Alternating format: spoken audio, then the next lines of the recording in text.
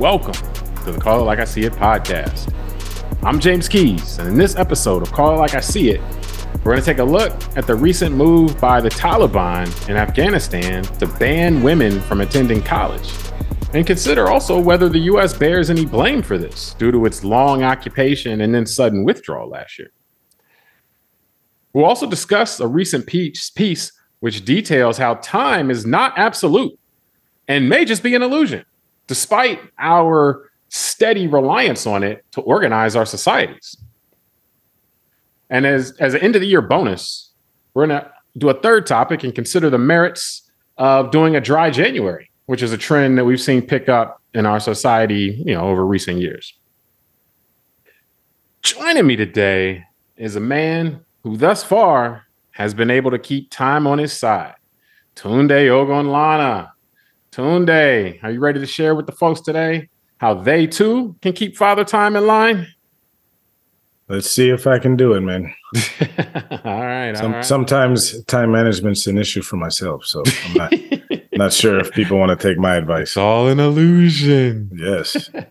So we're recording this on December 22nd, 2022. And I want to start with what we're seeing in Afghanistan. And we all know that after President Biden pulled the U.S. out of Afghanistan in 2021, with the final withdrawal, the Taliban, which was in power prior to the U.S. invasion in 2001, following the 9/11 attacks, seized power again and have essentially been running the country since. One of the first things they did when they took over, actually, was ban women from attending high schools. But it wasn't made explicit that was anything past primary school. So women still had been attending college, the ones that could qualify for it. But just in the past few weeks, they have taken this a step further and now enacted a ban on women from obtaining college education as well. So Tunde, what stands out to you with the Taliban's recent move here to ban college education for women? I mean, this was pretty predictable, right? The Taliban had a very oppressive system towards women prior to our invasion. And I think, used the religion that they practice as an excuse for this. I've yet to have someone show me in the Quran where it says that women need to be excluded from, regular activities of life. So, like getting educated and all that. That to me is the unfortunate thing, is that it's not a surprise. This is, again, it's just like, okay, this is how these guys operate and this is the culture they're in. And it's unfortunate, I guess, for women there. I mean, not I guess, it's unfortunate for women there. Let's just state it that way. So, well, no, to me, I mean, I think this is, it's an interesting reminder.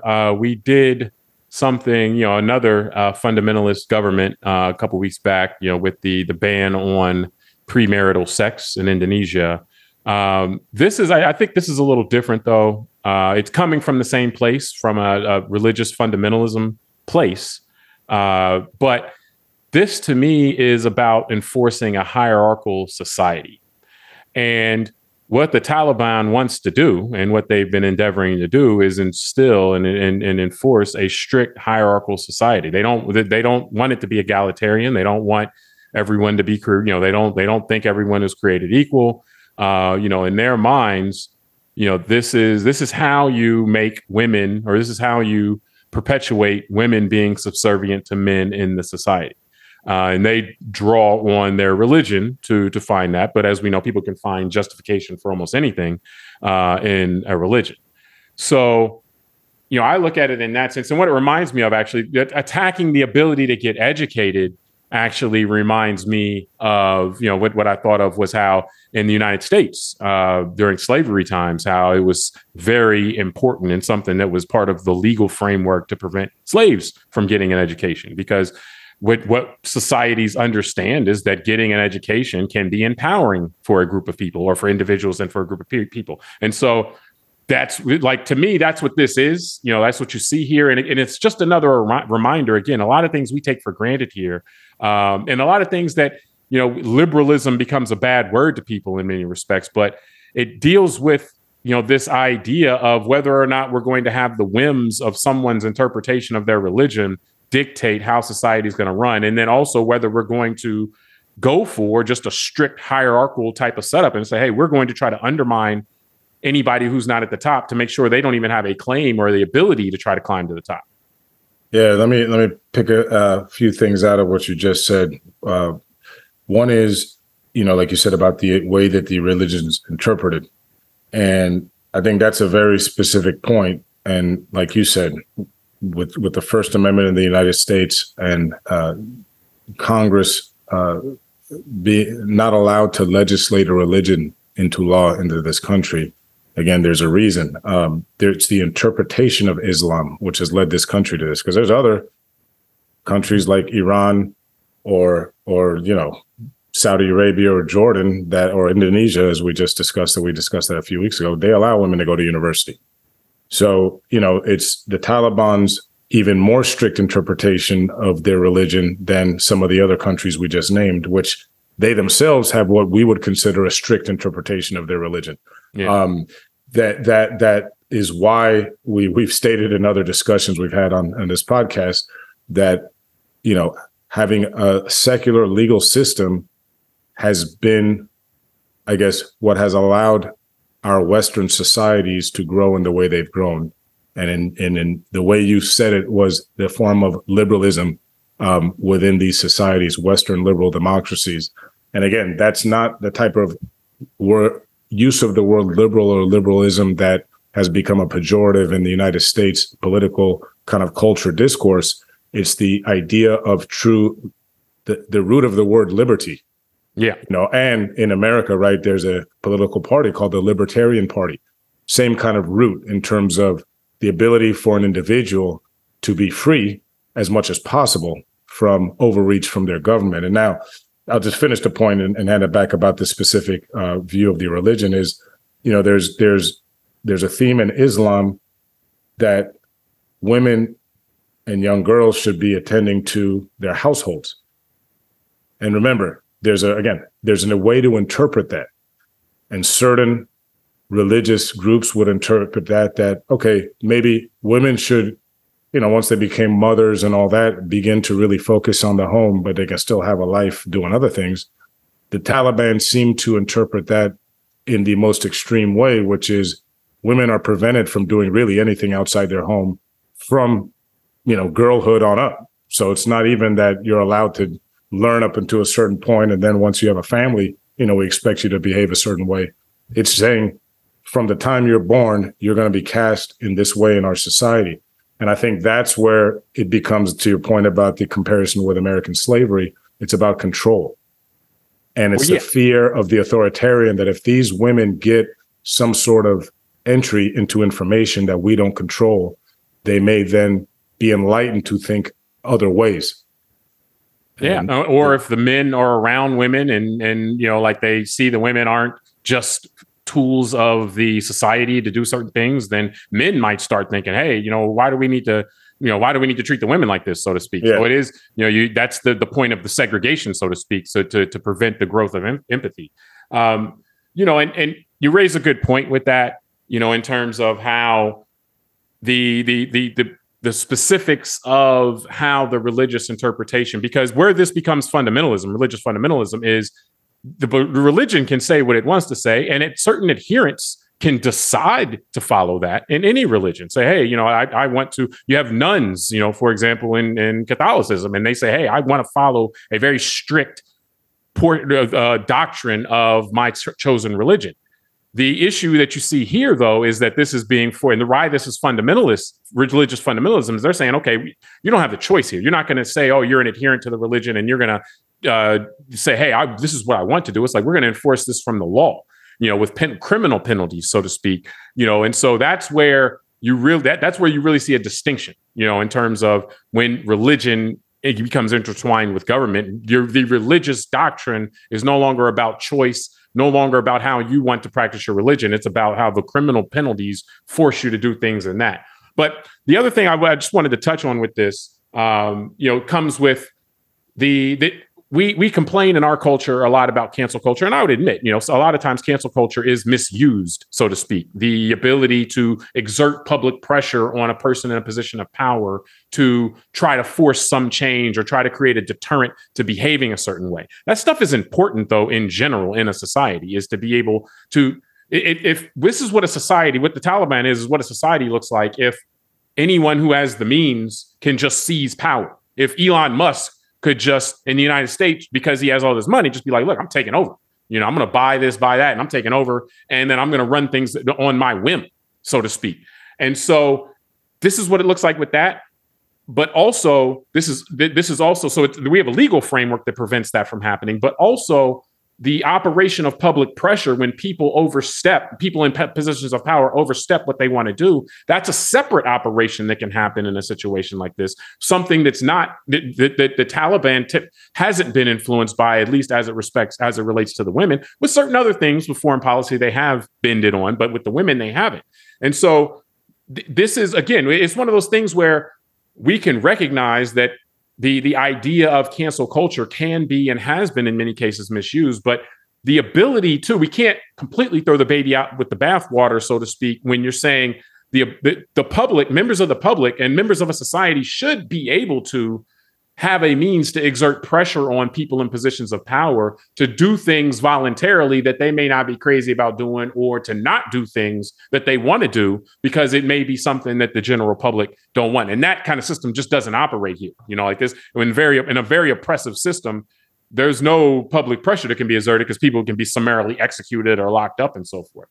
So the other piece I wanted to get to with this, because I want to keep us moving, is, considering, Joe Biden made this a thing. He wanted to pull out of Afghanistan. We had been there for 20 years. So, I'm not going to say that it was reckless or, wasn't thought out.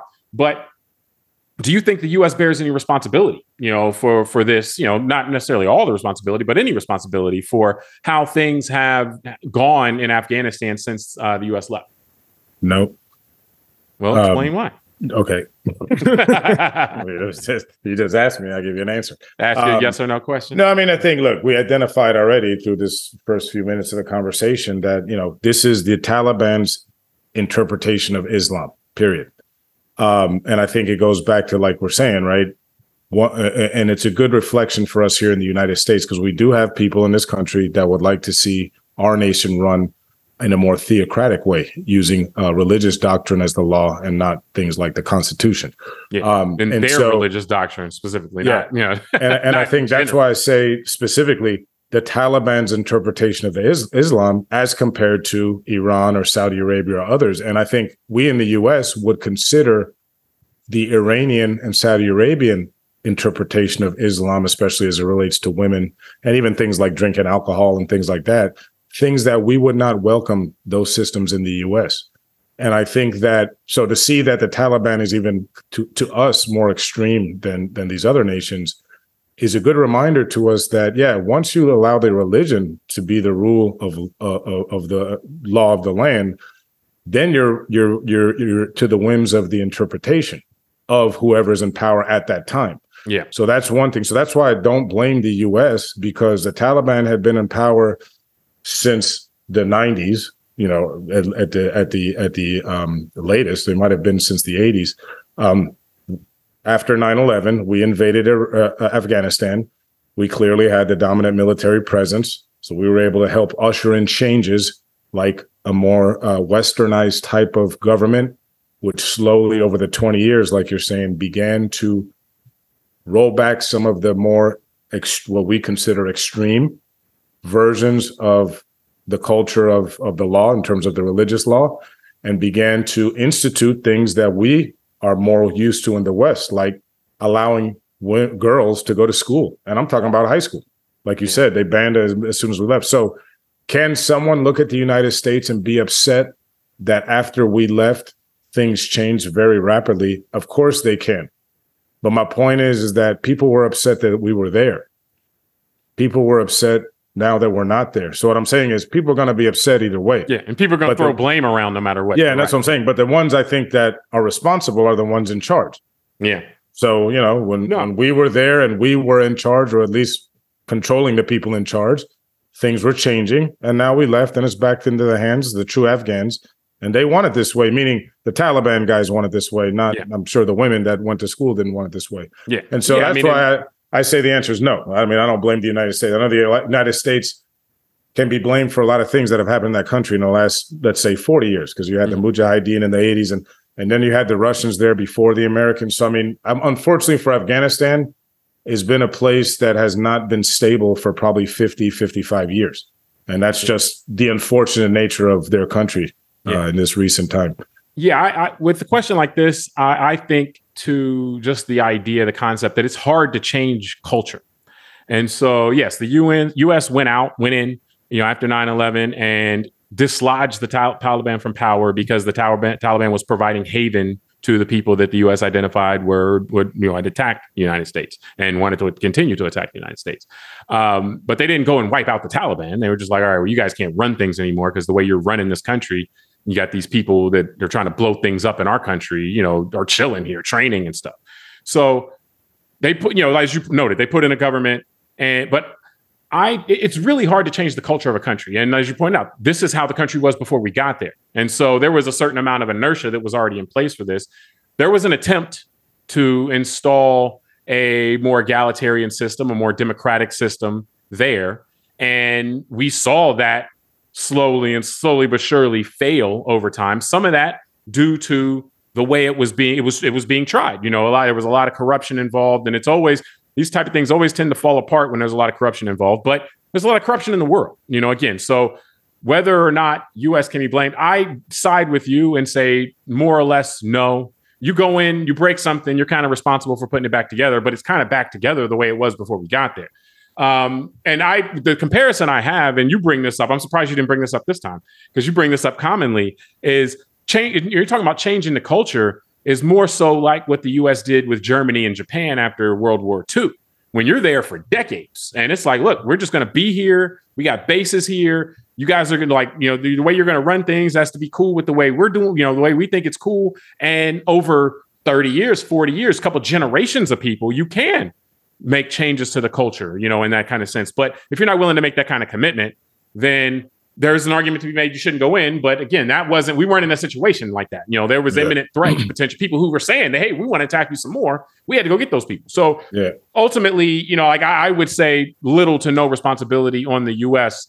But I do think that the U.S. could have done things better in terms of trying to change the culture, in terms of the type of people the type of behavior that they put up with from the leadership when they were there, and looking the other way when there's this kind of corruption happening is undermining you trying to sell a change in culture to people because they're like, hey, well, the way you're doing things, I still have nothing. And the people at the top are still taking everything off the top anyway. So that'd be the only place where I'd say, hey, there could have been a better job could have been done. But ultimately, just to your exact point, you blame the people that are doing it. That's really what it comes down to.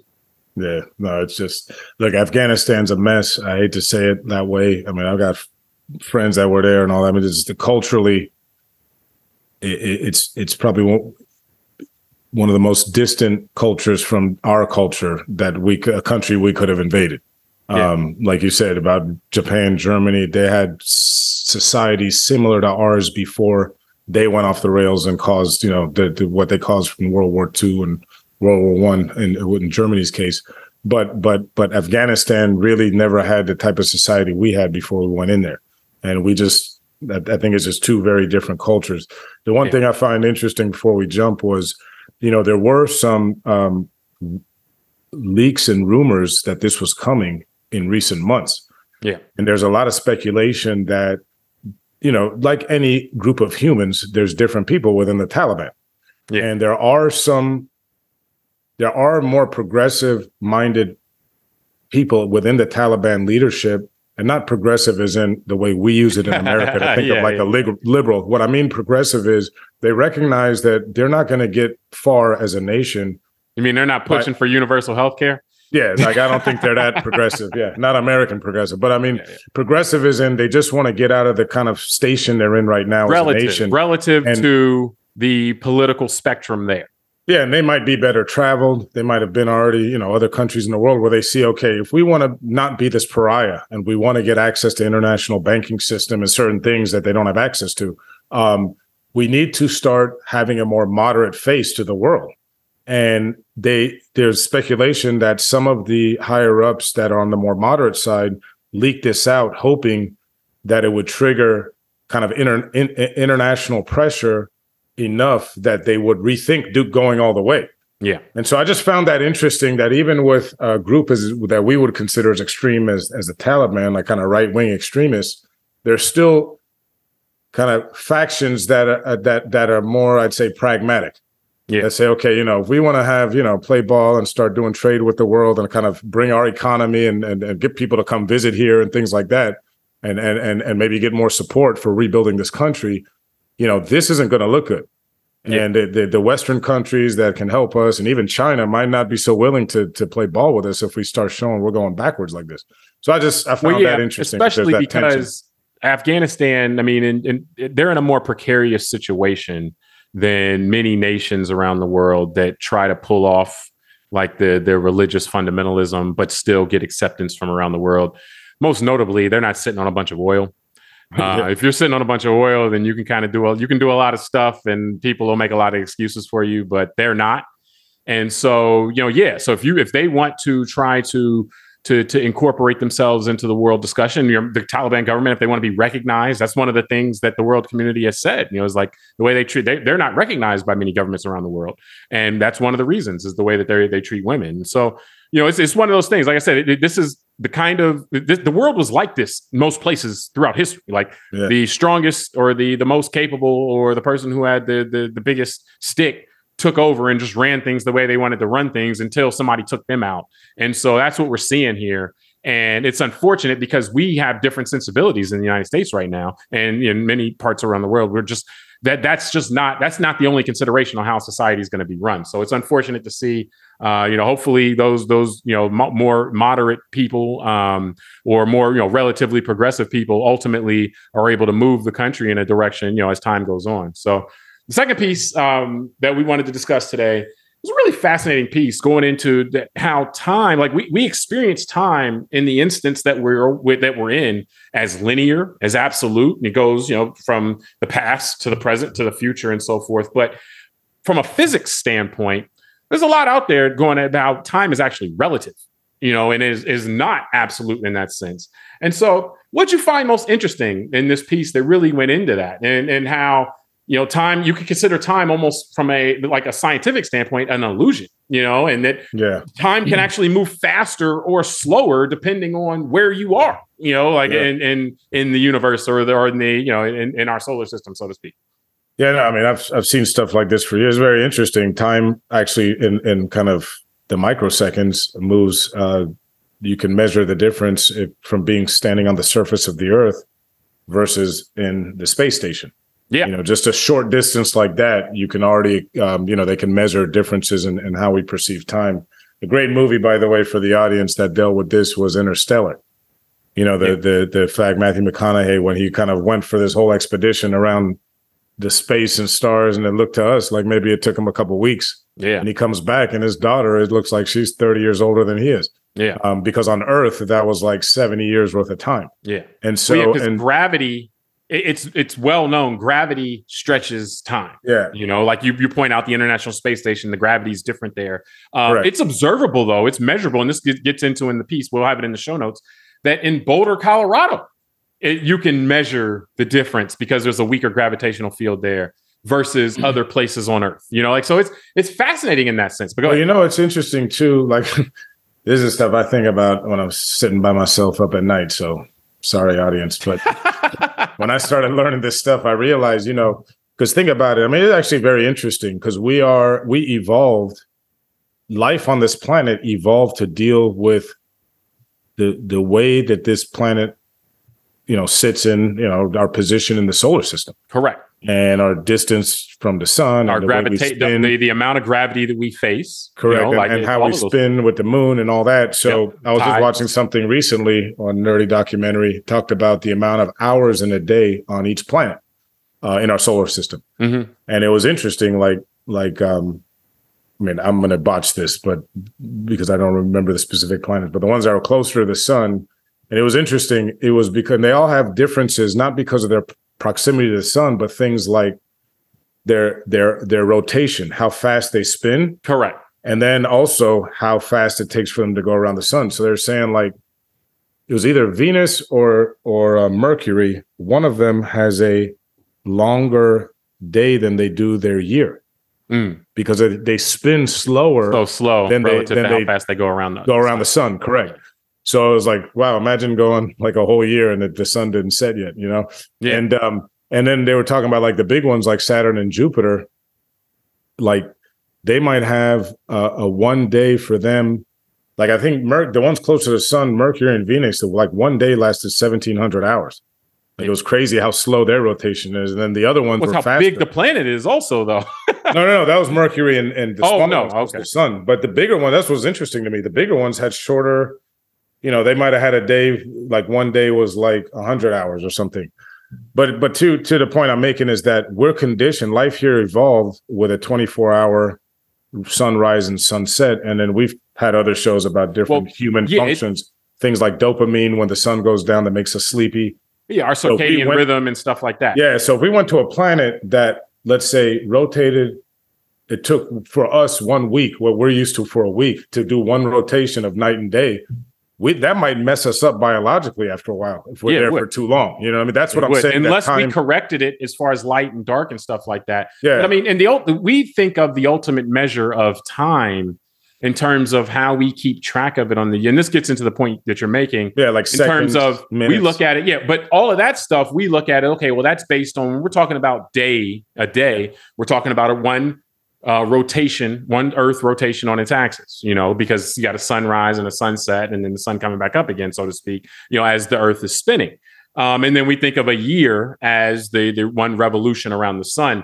But what this physics view of time goes more abstract than that, because that's saying that there is a actual time that our bodies recognize. Like you said, with the interstellar point, the Earth, the people on Earth age at a certain, at a certain rate relative to, and that rate would be different if you're on the International Space Station or if you're somewhere out in the middle of space where there's less gravity, because that gravity affects the passage of time locally to wherever you are. So that to me is what's fascinating about it, because we're talking about time as an absolute, not even our perception of time, because our perception of time can widely vary as well. But this is actually time, how we're experiencing, again, not even experiencing, because not even out as we perceive it, but just actually from how it's actually elapsing. And so, yes, you can age at a different rate depending on where you are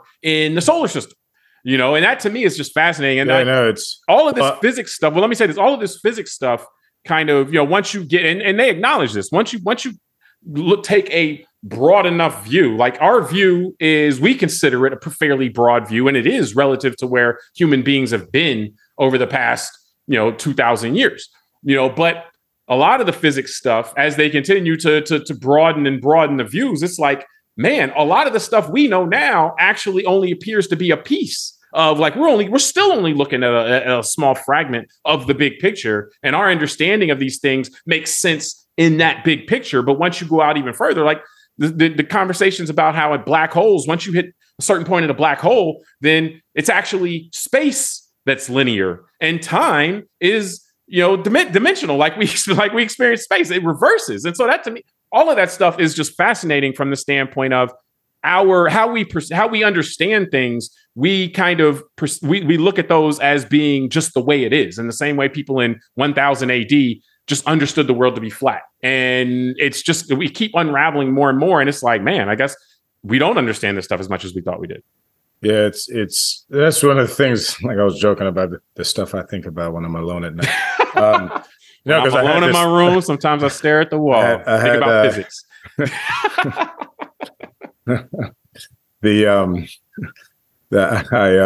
I'll reserve jokes going forward after that one. Where was I going to go? Oh, that's what I was thinking. Like, on a serious note, because think about it. Like we said, if the Earth is spinning, it takes 365 days to do one, year rotation around the sun. Yeah. Takes 24 hours for a full rotation, kind of the Earth itself spinning, to give us a day. So if there's something, let's say in space, that was in between different galaxies, and let's say it just kind of got stuck in this area of space where there's kind of no gravity, because there's just not any mass. Interstellar space. Yeah, there's not enough mass to pull it in any direction. I was thinking like let's say you were in a capsule that was just there. That'd probably be the closest that a human being could come to not experiencing any time. And that sounds crazy for me to say, because if we're observing that capsule from here on Earth, we would still perceive time. Because we'd say, yeah, that thing's been sitting there for a week. Now it's been 5 weeks. But if you're in that capsule, because you're not spinning, there's nothing rotating, there's actually nothing for you to measure. And I think that's the part that I think for me, I won't project on anyone else. It's very hard to comprehend. Well, but it's we're both, so used to remember, time. you just said both, and it is both. You wouldn't necessarily be able to have any frame of reference to measure against, but because there's no gravity, the time actually would go slower. No, I know. And so it's like, so forget measurement. But it's hard for us to actually even contemplate and fathom that, because we've never experienced that. We've only been on Earth, so in the same way, though. In the same way, it's hard for us to contemplate that there are billions of stars out there. That's what I'm saying. Like the idea that time may not exist the way we understand it is almost impossible, because none of us have really escaped this type of entrapment that forces us to perceive time. Because part of the issue of time, there's a concept they call the arrow of time. Yeah. Meaning like an arrow, it only shoots forward. Yeah, it's linear. Correct. But it also only goes forward because the term entropy also is related to time, because entropy is the idea that things go from order to disorder and back to order again. And things, I'm talking at the quantum level, molecular and all that. And so it's this breakdown of things that I've seen in some scientific circles also equals time. The ability that this actually goes from this to this can only happen if there is a measurement of time in between them. And I find that interesting. So that's what I'm saying. Like to the point you made about aging, right? Like, let's say I'm in this capsule that is caught in between like you're saying, the interstellar space. There's not enough mass anywhere near me for a couple light years to pull me in any direction. So there's kind of no gravity. I mean, these are the unanswered questions for us right now, right? Would I age? Yeah. Or would I age in the way that we're used to it? Or if it's fascinating. Think about if I get hungry, does that represent time because I wasn't hungry an hour ago? So then, how quickly would you get hungry? Would you get hungry and what we understand to be an hour, or would it be 5 days? Would be 5 days. Exactly. Think about it, and you can stretch that even further, because it's like, okay, if you're in interstellar space but still in a galaxy, there's some gravity. There's a gravity, at the center of the galaxy and stuff. But if you're in intergalactic space where there's like really nothing, then it's like all of this stuff. I mean, and we could go forever on this. So we just need to stop. I'm about to step out on leave you alone for topic 2. I'm about to go smoke a joint. We've broken the barrier. It's just like, all right, that's too much. But just the idea, though, again, you got to separate out, and it's difficult to do the perception of time versus the actual passage, the absoluteness of the time. But again, it's not really absolute. It's relative to other aspects of space around you, like in gravity and so forth. So that is changes, again, for all intents and purposes, for our purposes, it's one way, because like you said, we aren't going anywhere where there's no gravity anytime. So we haven't, and we're not going anywhere anytime soon. But all this exists, especially when you consider, the universe is 13 billion years old. I mean, it's like, well, what does that may mean something different to us versus something somewhere else. So the last topic we wanted to discuss today is the dry January trend. And just, for what that is basically is many people, will take a periodic break. First off, I'll say, in the United States, in many cultures around the world, alcohol is a very prevalent part of social interaction, of individual routine. Alcohol is in a lot of places. And so, but alcohol, is known to not necessarily be best for your body, best for your longevity, best for the operation, of all the things that you rely on. And so, from your brain to, muscles, everything. And so many people will take a periodic break. One ritual we've seen kind of gain increased prevalence recently is the dry January, where January 1st through January 31st, you don't drink any alcohol.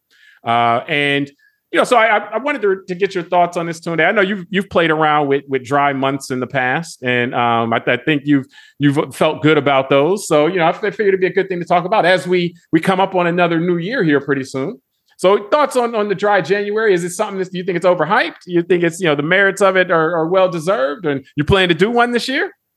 Yeah, Next I'll year? plan to, in 2 weeks. I plan on doing it again. And no, I mean, look, it's something we've done or at least I've done since I think you did it the first year with me. I'm not sure, but I know it's been about I've never 5. done a full month Okay. of. I've never tried. I've never tried to do a full month. So yeah, it's look, I think it's worth it for someone like me who does enjoy a little bit of whiskey and bourbon here and there, like every weekend. so and only on the weekends and the weekdays. Yeah, exactly. only on those days. Yeah, only on those days. The other days besides those. Yeah, if it's not a weekend or a weekday, then I'm not drinking.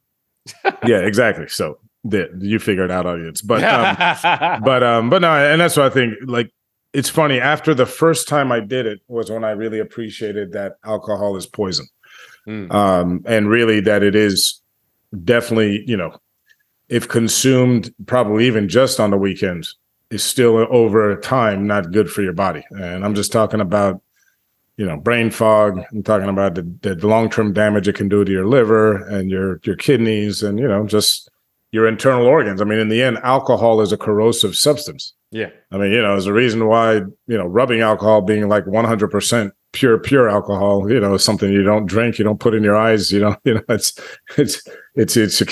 can rub the paint off your car if left there for long enough. Right. So these are things that if you're putting in your body periodically, you're probably okay. If you're doing it probably more than once a month, you're probably, taking a break for 30 days actually is good for your body. Your body will probably reward you. And it's not a bad thing. Something I thought of before I finish is one of the things I've thought of. If I never drank alcohol, would my life be worse? Like, had I never drank in my life? And so what's your verdict? I can't say it would be worse. That's what I mean. Well, and yeah, you never know, like, in terms of, like, it's interesting. I'll say this. The alcohol piece, I mean, it's yes, we can say confidently it's a toxin. We call it intoxicated when you drink too much, and so, and your body is very good at healing itself. So, the concept of a dry January is that benefits stack up from a week and then 2 weeks and 3 weeks in terms of your body kind of putting itself back together in ways that it can't do if it's constantly having the detox from consistent alcohol use. Like, for me personally, I've adopted over the past few years kind of the thing where I'll only drink once or twice in a week. Like, it's just, that's kind of my rule is, but I've never tried to go multiple, weeks, 3-4 weeks without it. I've done that before without trying to, but it's just one of those things.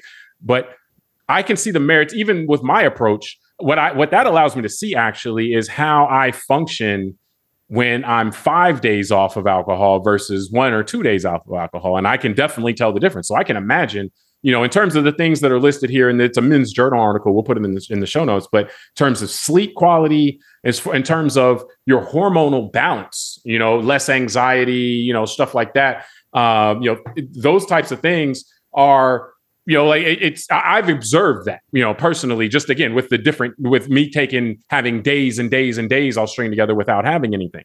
And so I can imagine, and I think it's a good thing to do. I think it's good to push yourself. And I say that as somebody who hadn't done it. I may try it this year, but it's good to push yourself, and to do things that, are go out of your routine every now and again. And alcohol is just an interesting one because it's such a part of our culture, in terms of getting together with friends or after work or, different things like that, to me, it's just very interesting how there aren't we go to happy hour every week after work. Not me, myself, but people who live like, oh yeah, I go to happy hour every week after work. Like, it's almost like if you're not drinking involves also social planning changing, which is, to me, one of the things about it that probably makes it more difficult for a lot of people, but also just says a lot about our society, in terms of like, wait, we talked about, we did a show talking about coffee not too long ago. Well, it probably was a long time ago, and how just most of the world, we don't know what a world looks like without most of the people having caffeine in them all the times.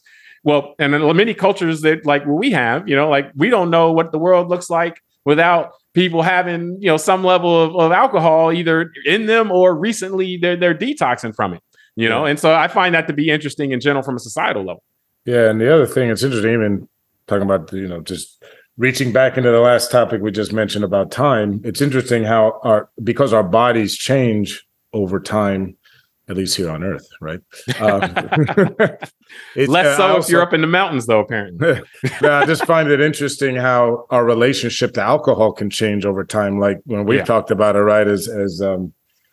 I'll be 45 in a couple months. You're cracking 43. You're approaching the mid 40s at this point. And it's been about, I just remember this change in my early 40s, like 40, 41. Where I just no longer could drink any bottom shelf liquor without really having a bad headache for the next day or two. And I'm, I was joking earlier, I like my whiskeys and bourbon. I'm a Jack Daniels guy. And it used to be I could buy the regular Jack Daniels 750 milliliter bottle and be fine, have half the bottle, when I'm 35 one night and wake up the next day, fine, go to work, fine. Yeah, working at 7:30 in the morning. Yeah. Yeah, and be good. And by 40, 41, man, if I had half that bottle, it was 3 days. And it's funny. And then, you gotta start getting bougie and start spending more money, because now I got to get the Jack single barrel, the $70 bottle, which is half as big, it's like 400 milliliters. But I could drink that whole bottle in one night and be fine the next day. And I find it interesting how like it's the same alcohol I was drinking from, college or whatever. But as I got into middle age, just my body doesn't handle it the same way. Well, but there's probably two factors there. I've considered this as well. Because, like the ability to bounce back, everyone, for the most part, knows that wanes as you age. But there's probably also, if you keep feeling the effects, if you do a dry January, like there's the literature's out there and then just people out observing, you're continually feeling better for like the first 3 weeks. Like your body's still kind of getting like, oh yeah, I'm feeling better. And so if it takes that long, for your body to really get a handle on it, then if you're drinking, a couple times a week or drinking every day, then there's a cumulative effect as well. And that's one of the things that I've noticed also, is that if it's been longer since I've had a drink, then I bounce back quicker, even as I'm older. I still don't bounce back as quick as I did when I was younger. Versus if I say I'm only going to do twice this week, but it's Friday and Saturday or Friday and Sunday, then that Sunday one will be a slower. I'll be feeling slower after that one. And so the cumulative effect of constantly trying to detox yourself, rid yourself from the damage you've done recently is something that affects. And then also just getting older. I mean, nothing works as well when you get older, and so that's kind of what we deal with. Like I said, maybe you need to go out to that space capsule that you're talking about, man, and interstellar space and slow all this down a little bit. Yeah, but no, I got to actually get there. That's the issue. You don't want to be there by yourself either. No, I mean, I'd be fine going there just to try it out by myself. The problem is with our technology, it would take me about 3,000 years to get to the closest dead spot. Remember, I think, what was it? The Voyager? Yeah, propulsion is not going to. Yeah, no, they sent the Voyager out. The way it goes. Because they sent the Voyager out, I don't know, it was Voyager 1 or 2, but they sent it out in 1977, so a year before I was born. Yeah. And I remember, I think last year they said, it just got out the solar system. Yeah. Like, okay, so if I'm going to do this is going to be a while. They gotta freeze me or something. Yeah. Well, they're getting better. I know they're sending some stuff to Jupiter here soon, and they're going to slingshot it around Venus. So, maybe by the time you're 80, they'll have something for you to slow everything down. But yeah, I mean, then I'll be ready to die. I don't want to slow down by then. Then you don't want to stretch it out. Yeah, I'll be upset that I'm old. I just want to be out of here. Yeah. And one other thing I'll mention, and with this, and this is also again something I've observed, in that you see as again these benefits. I think how they stack up over the days, over more and more days of avoiding it, is where you really get the benefit. If you're doing a full 30 days or 31 days, is one thing I've learned, and I observe this to this day, is like if you drink, the closer you drink to when you go to sleep, the worse you sleep as well. And so when you're stacking that on top of it as well, that beyond the alcohol, lack of sleep causes a whole bunch of problems. Lack of sleep is as bad as eating cakes and stuff like that all the time. And so the alcohol, it has so many cascading effects that just refraining from it for a stretched out period of time, because your body's so good at repairing itself, there's more than what you would even go in thinking and saying, okay, well, this will help me with A and B, and then ultimately it'll help you with A, B, C, and D, because it's like, oh wow, because there was so much time in between the last one, my body's it's like a cleaning lady, or a cleaning person, it's just like, let me go clean this up too, and since I'm not busy, cleaning this part up, I'll go clean something else up. So you end up, you put yourself in a good spot, I guess to if you do the dry January, put yourself in a good spot to get busy in February. Yeah, no, it's interesting, man. I think, but like you said, I think part of our issue, at least in our culture, in our country, is it's a part of our culture. And I think, we've seen the stats that since the pandemic, drinking has gone up even more because people are home. And like you said, about just socializing. And, I know that there's a distinction between an alcoholic, and I think medical science has found that it's actually a disease. Yeah. So it's not a moral failing. It changes your body, basically. Yeah. And also some people, I think, just have a chemical makeup in their brain that they get addicted to it, just like someone else might get addicted, to something else. To gambling or to, gambling or cocaine or whatever. A lot of people can try things one time and be okay. And some people try those things one time and get hooked forever. And so, a lot of that is that brain chemistry stuff. Yeah. So alcoholism, I think we can separate out as something that is a disease and that should be treated medically or in a separate way. But I think just from a cultural standpoint, especially when we're young, and I think you and I probably can both share some of this. I mean, I'll speak for me though, because I didn't know you when we were in that college age, kind of 20s, and all that is the point you made at the beginning of this section of the conversation, which is, it's such a social thing that a lot of people feel they have to kind of go all in and participate. And I think what happens is, by a certain point, people are conditioned that if they don't have a drink, then they're not going to have their confidence. Yeah. And it's interesting. I saw a headline from an article. Courage. Yeah. The artist, recording artist, John Mayer. He said he's been single since he went sober. And, they asked him why. And he goes, because I don't have my confidence, thing anymore. Yeah, and he was saying how really he used to just drink, and the problem is he became an alcoholic, so he obviously had to stop. But it was affecting other parts of his life. But that's what he's saying, is that would be the way he was getting chicks. He would be able to drink, go out, and have all this confidence.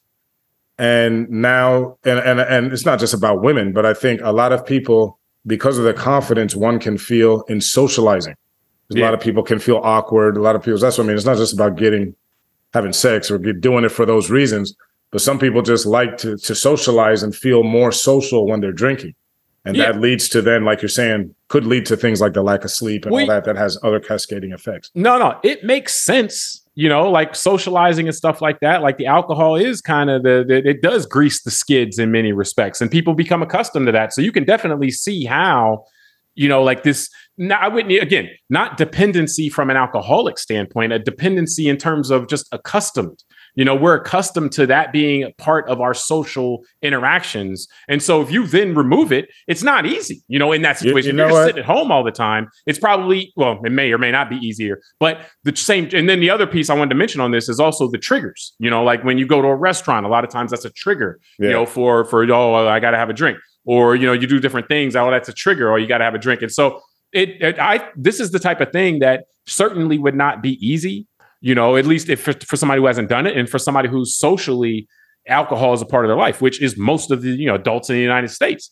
And so, but it is something, I mean, the big takeaway here, I think, is that there are benefits to it beyond what you would kind of recognize after a couple of days of not having a drink, or after a week of not having a drink. The benefits that your body can have from it, go beyond that. And they're worth exploring. And it may be worth something checking out, seeing if it's something that's right for you. Yeah, but you'll be cranky for 30 days. So that's the only well, at least part. The first two weeks or so. That's the only, getting through that first hurdle is tough. But it's not much different though than people when they try to do, like, they abstain from processed sugar for, like they'll try to do that for a month. No, you're right. It's kind of, and then once they're cranky and stuff like that. You starve your body of something it got used to. Usually it's going to send you signals that it's not happy. And, And that's the last thing I realized as you're talking too, is when I drink heavily, it's when I make my worst decisions on what I'm eating.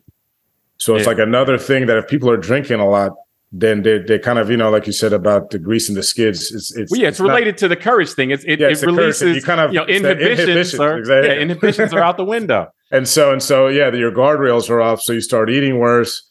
you behave where you're probably going to be, maybe ruder to family members and friends. So there's a lot of negatives that just come out of if someone is drinking at a regular level or regular intervals versus taking breaks and allowing their body to kind of recover. Yeah.